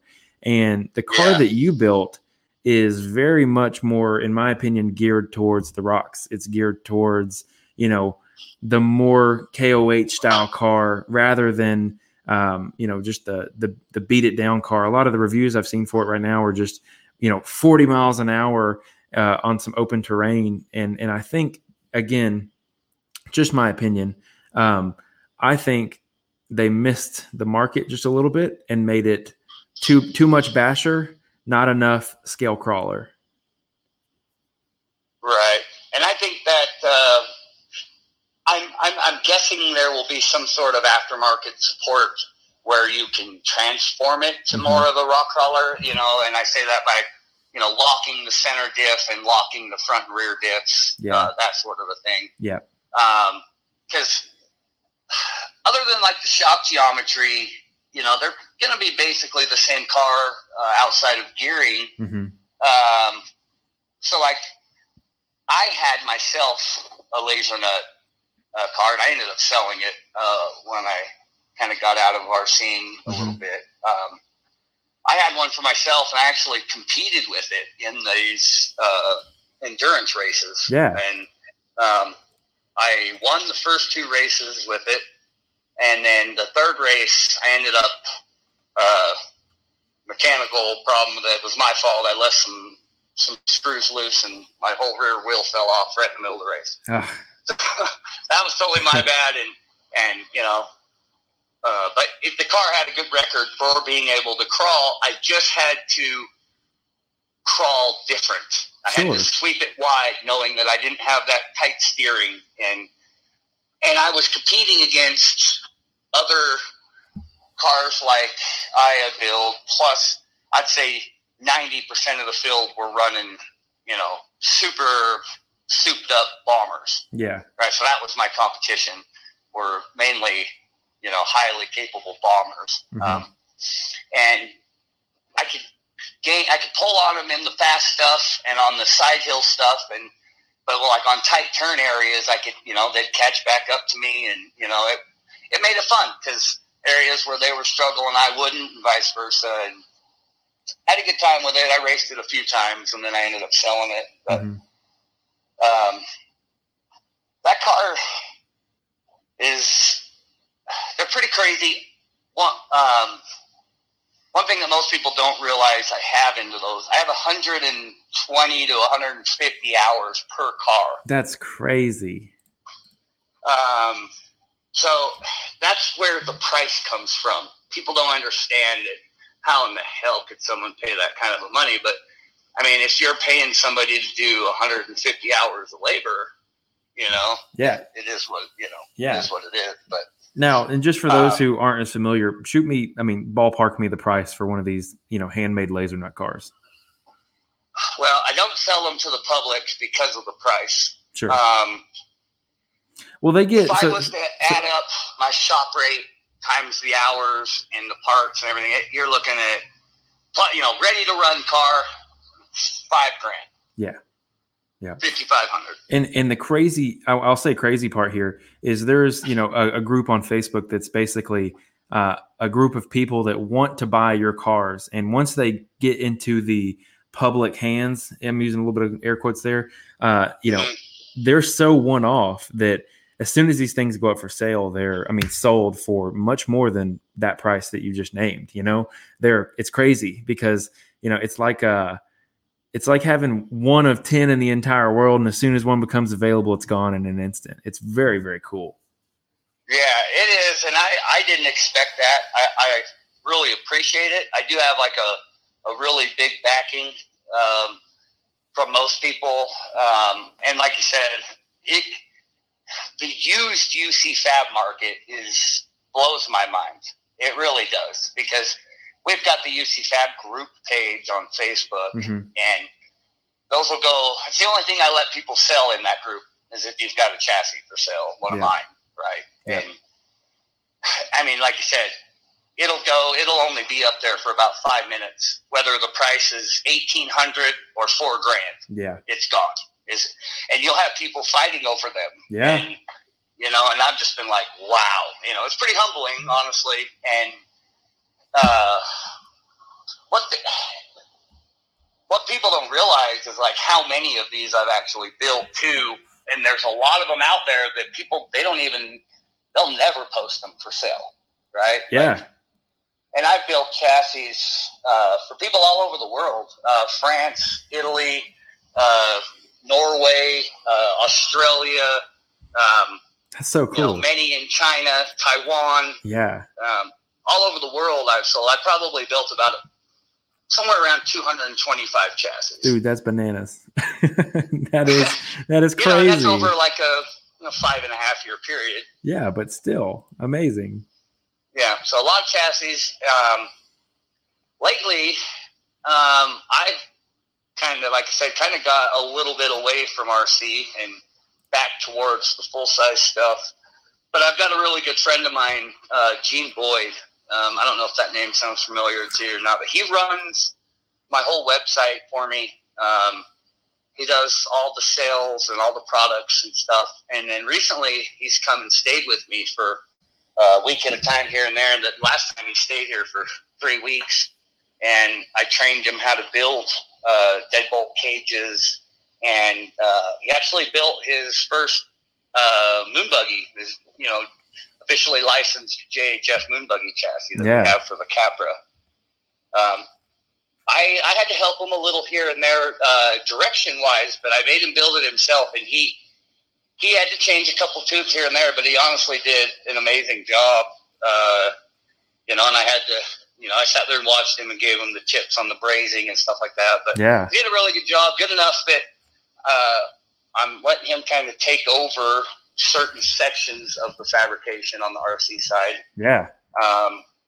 He's doing deadbolt cages right now, bomber bumpers, and some of the smaller items. And then we're going to have him doing the JHF moon buggies here, hopefully within the month or so. Well, I think they're awesome. I have a question about those because you guys have some scale accessories on those moon buggies, like the rams and every little detail is just so cool on there. I'm trying to find a picture of the one that I'm thinking of. Where do you guys find those little scale things? I mean, are you guys taking miscellaneous parts and just making them appear that way, or is there a place where you can buy a 1/10 scale PSC RAM? So there's getting to be more and more places that are coming up with, especially with 3D printing. But you're probably thinking of Cody's.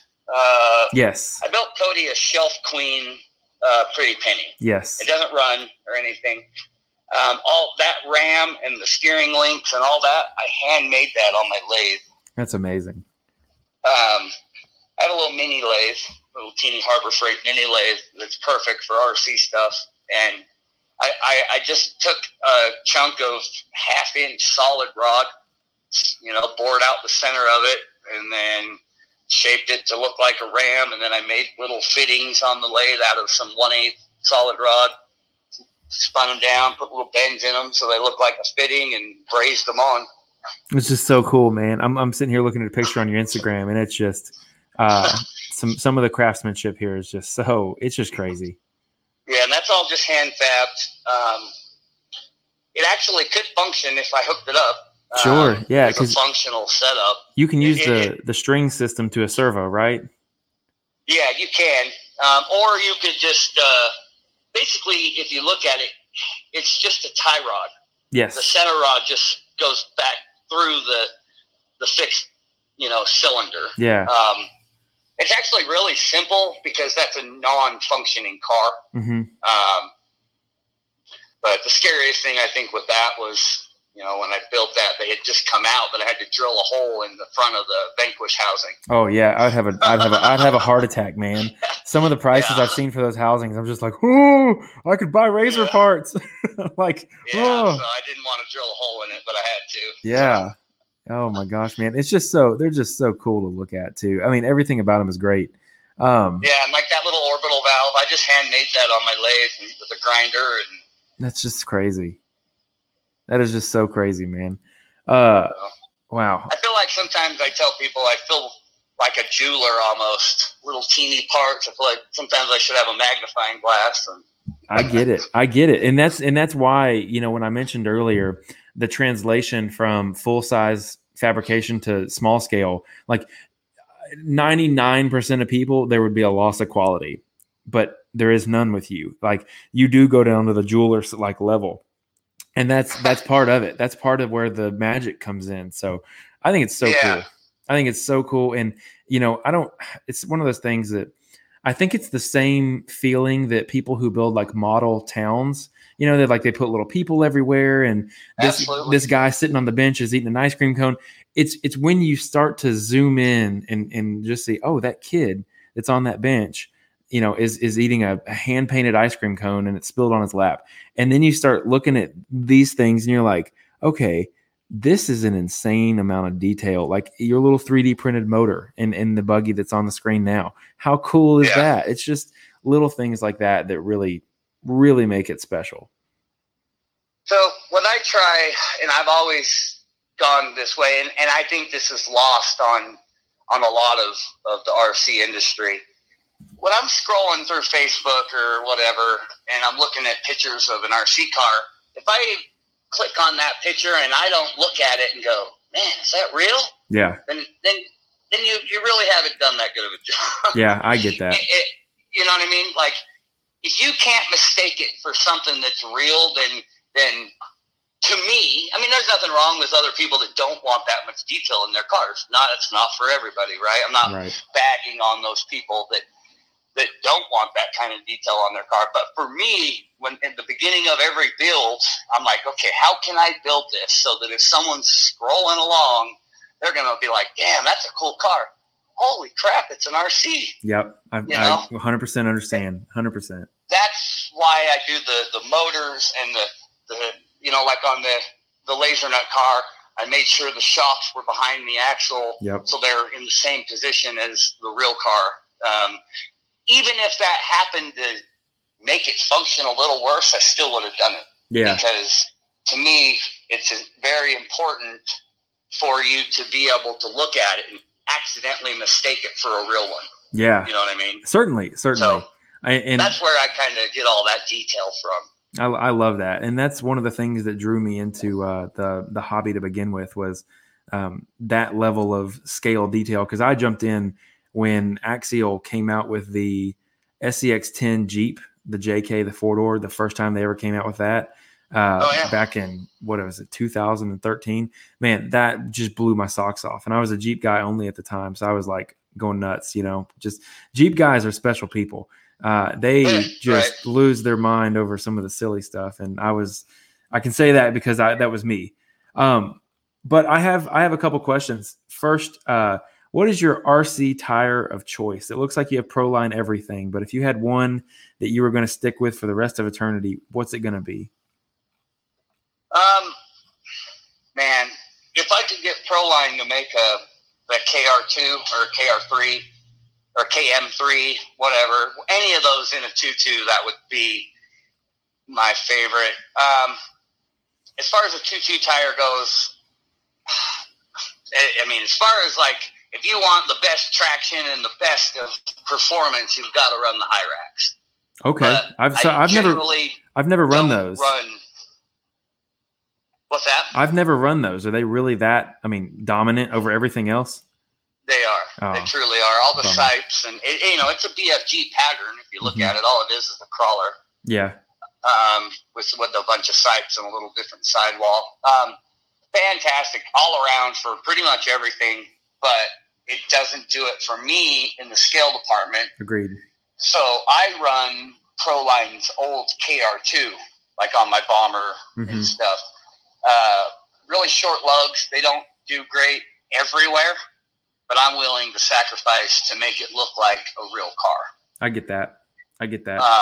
So as far as all out, and then in the 1.9, I would no doubt the 1.9 Proline crawler. So I run their Super Swamper in that Predator compound, and first off, I was blown away by how soft that tire is. But two, they're good when they're wet and when it's cold. Dude, it's crazy how good they hook up. Yeah. But my only question was the KR or the crawler tire. It seems a bit wider than it seems a little too wide. Are my hesitations? Is that not the case? Are they really? Yeah, they're built with the same exact carcass. Okay. So they're the same width. They might appear, and you might have seen somebody who had them on a wider wheel. That's possible. Yeah, that's very possible. You know what I mean? But they are made both from that XL carcass. Okay. And they're the same width, same height. Okay, I'll have to order me a pair then because I love my favorite tires I run are they're the Axial crawlers, just because I love the pattern and they're super narrow. But and the Proline ones are going to be like a 1/4 inch taller than the Axial ones. All right, I'm sold. All right, I got to order me some now. I would recommend, and you're in Tennessee, right? Yes, sir. I still would recommend try the non-Predator compound, the G8. Really? Yeah, I don't run the Predator compound here. I don't. For the rocks that we have here and that, I run the G8 on everything. Really? Huh. I don't own a single set of Predator tires. What? I have like 20 sets of Proline tires that are all G8. So the tires that are on screen, those are G8. Yeah. Wow, they look really soft. Okay, all right, I'm sold. I'll order some. You got me. Yeah. You got me. Yeah, you can try the Predator compound, but here it's too hot usually when we're driving. Yeah. Obviously not in the winter, but so the carcass is so soft when you're sitting there on a line and you're sitting there slowly spinning your tires, fighting for traction. You'll notice a difference where the Predator tire will be like silent. You won't even hear the lugs trying to grab because they're literally just folding over on themselves. That makes sense. Because the carcass is soft. Yeah. And so the G8 compound, the lug has some rigidity, and so you get in that same line and you'll hear the tire thump, thump, thump, thump, thump, thump, and trying to grab. Is that not the world's greatest sound?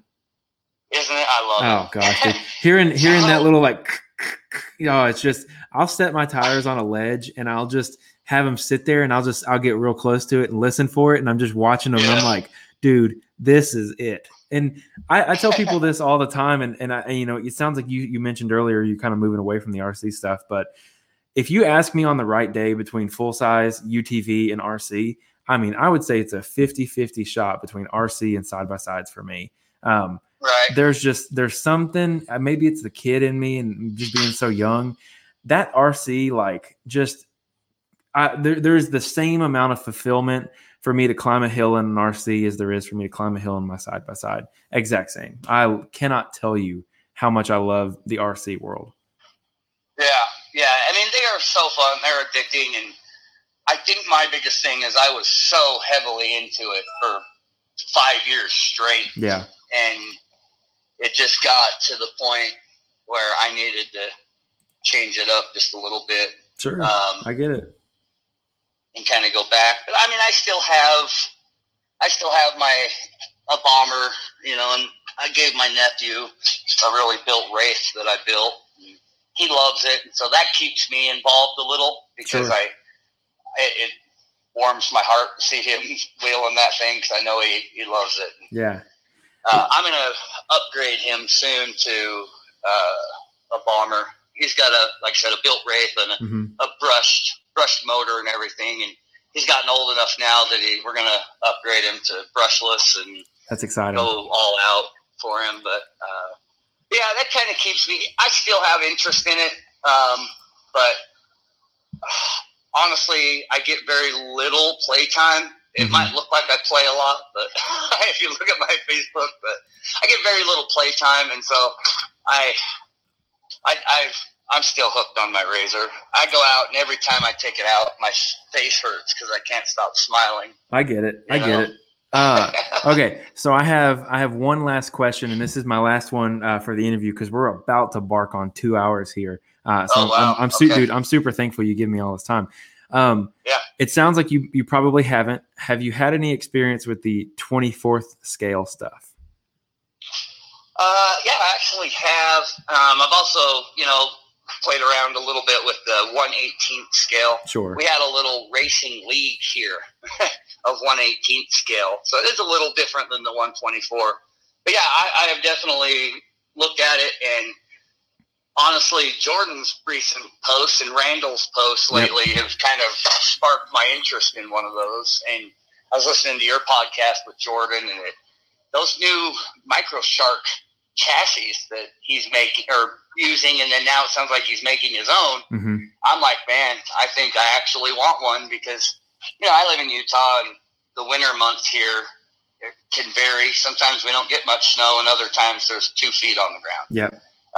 So I thought, man, it'd be cool to have a little one again. So I do plan on getting myself and probably my nephew, get him one too, so he can play. But so I've bought 2. Cool. I've bought 2 of them right now, and awesome. I'm already talking my man. I don't even know what he is. I think it's my father-in-law. I think that's right. It's stepfather-in-law, one of those. He came over the other day, and he was like, I want to get one. And I'm like, all right, dude, I'll just buy you one here. You keep it here. You come over anytime because I secretly want a third. But what I'm trying to ask is, would you consider building or having, your guy that you just trained a 1/24th scale chassis that's like a really bare minimum, that Micro Shark style chassis? I think if you used solid rod on one of those things, because the issue is the weight. You can't get the weight perfect without dumping. Light. Yeah, they're just way too light, and either they're too light or the tires are too, essentially you have to buy brass everything. And I've got some weights in mine. I've been messing with it and battery relocation, all that kind of fun stuff. But I still can't just get the total weight of the vehicle to get it to work, how I would like for it to. So I think if someone built, maybe, total, 10 bars in there of 1/24 scale of a full, rod in there, I think you'd have enough weight to get it to work without having to add all the brass. Because I know Jordan, he uses aftermarket axles to help get some weight. He uses brass extensions or wideners and a few other things. I think if you build the chassis not out of 3D printed material, I think that fixes it. And I think that you can run everything stock and have a bigger tire because obviously you're going to get the body out of the way.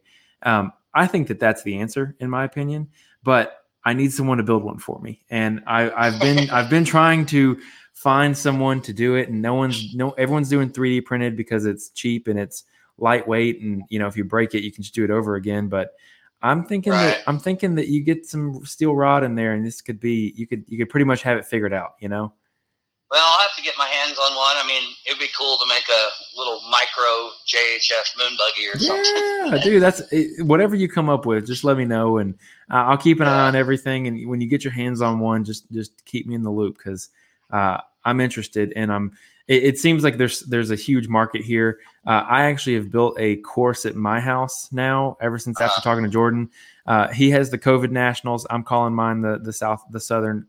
COVID Southern Nationals. So I've got a huge, it's a huge dugout, trench style race where they've got optional lines and, the straight line has rocks in it and all this stuff. So I just built a little sand pit for them to add on to my rock garden. So before you know it, we'll have a pretty decent course out here. And I'm trying to get my buddies into it. So all that being said, I think that they're right there with 1/10 scale and all that kind of fun stuff. And I've even got a 1/10 bouncer, which is really a lot of fun. Super high KV, just crazy amounts of just rip 'em up power. So that's really fun. But I would say I play with my 24th scale 10 times as much as I do anything else. Well, I would say definitely on the 124th, keep some weight on those axles. That's really important. Yep. I think a little bit of weight up top might help though, just to make the suspension work a little more, but yep. I don't know. I'll have to see, because you don't want to be too top heavy and have it tipping over all the time. I would agree. But yeah, I mean, I can definitely, I do want to get one. I haven't had a chance or anything like that, but eventually I do want to get one. And I'm sure once I get one, that's when everything will start happening. Yeah, that's a fact. Well, to close it out, I haven't necessarily released it publicly, but I think that Super Grip ATV, my tire sponsor, I've got a set of tires in my car right now. They're doing great. I'm supposed to be getting another set here before the end of the year.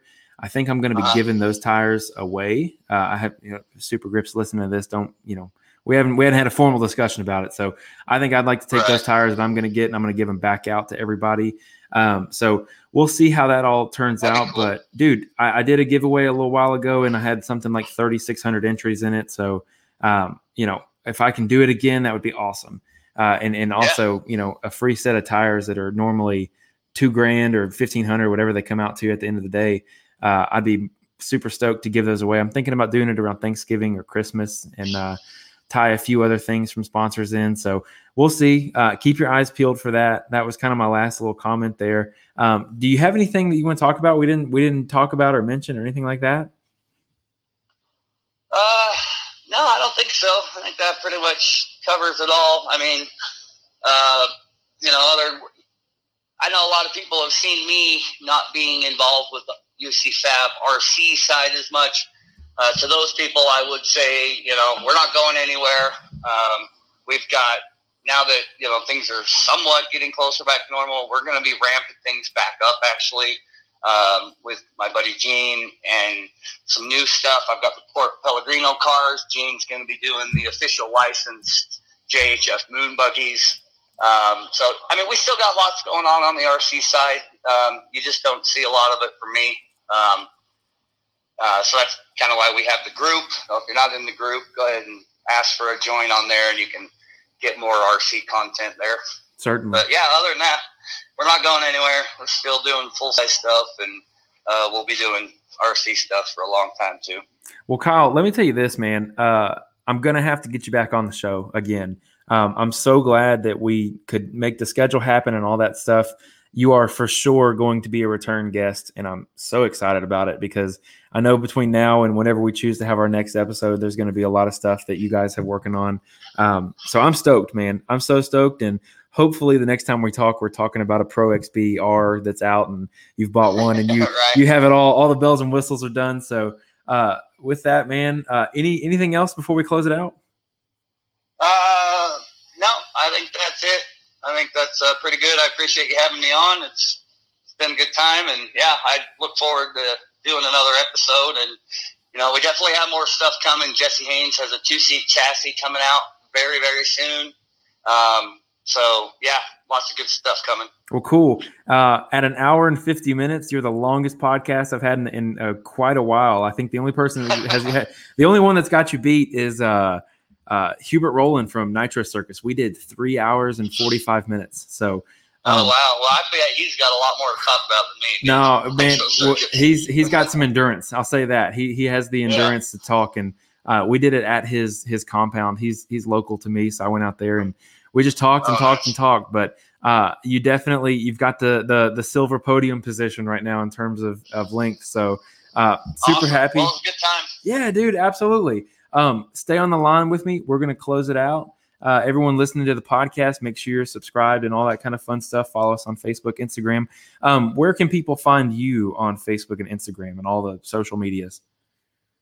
Facebook, you can find me at Ultra Custom Fab. It's my business page, and then also the group. And then I also have a new page I started for my full-size stuff, UC Fab Racing.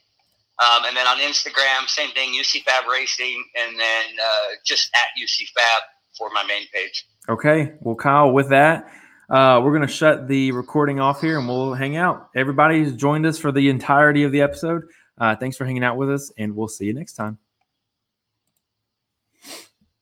Super Grip ATV tires are the primary sponsor of the show, and they're the most dependable tires in the ATV industry. The Super Grip ATV tire is designed to get you through the most extreme terrains.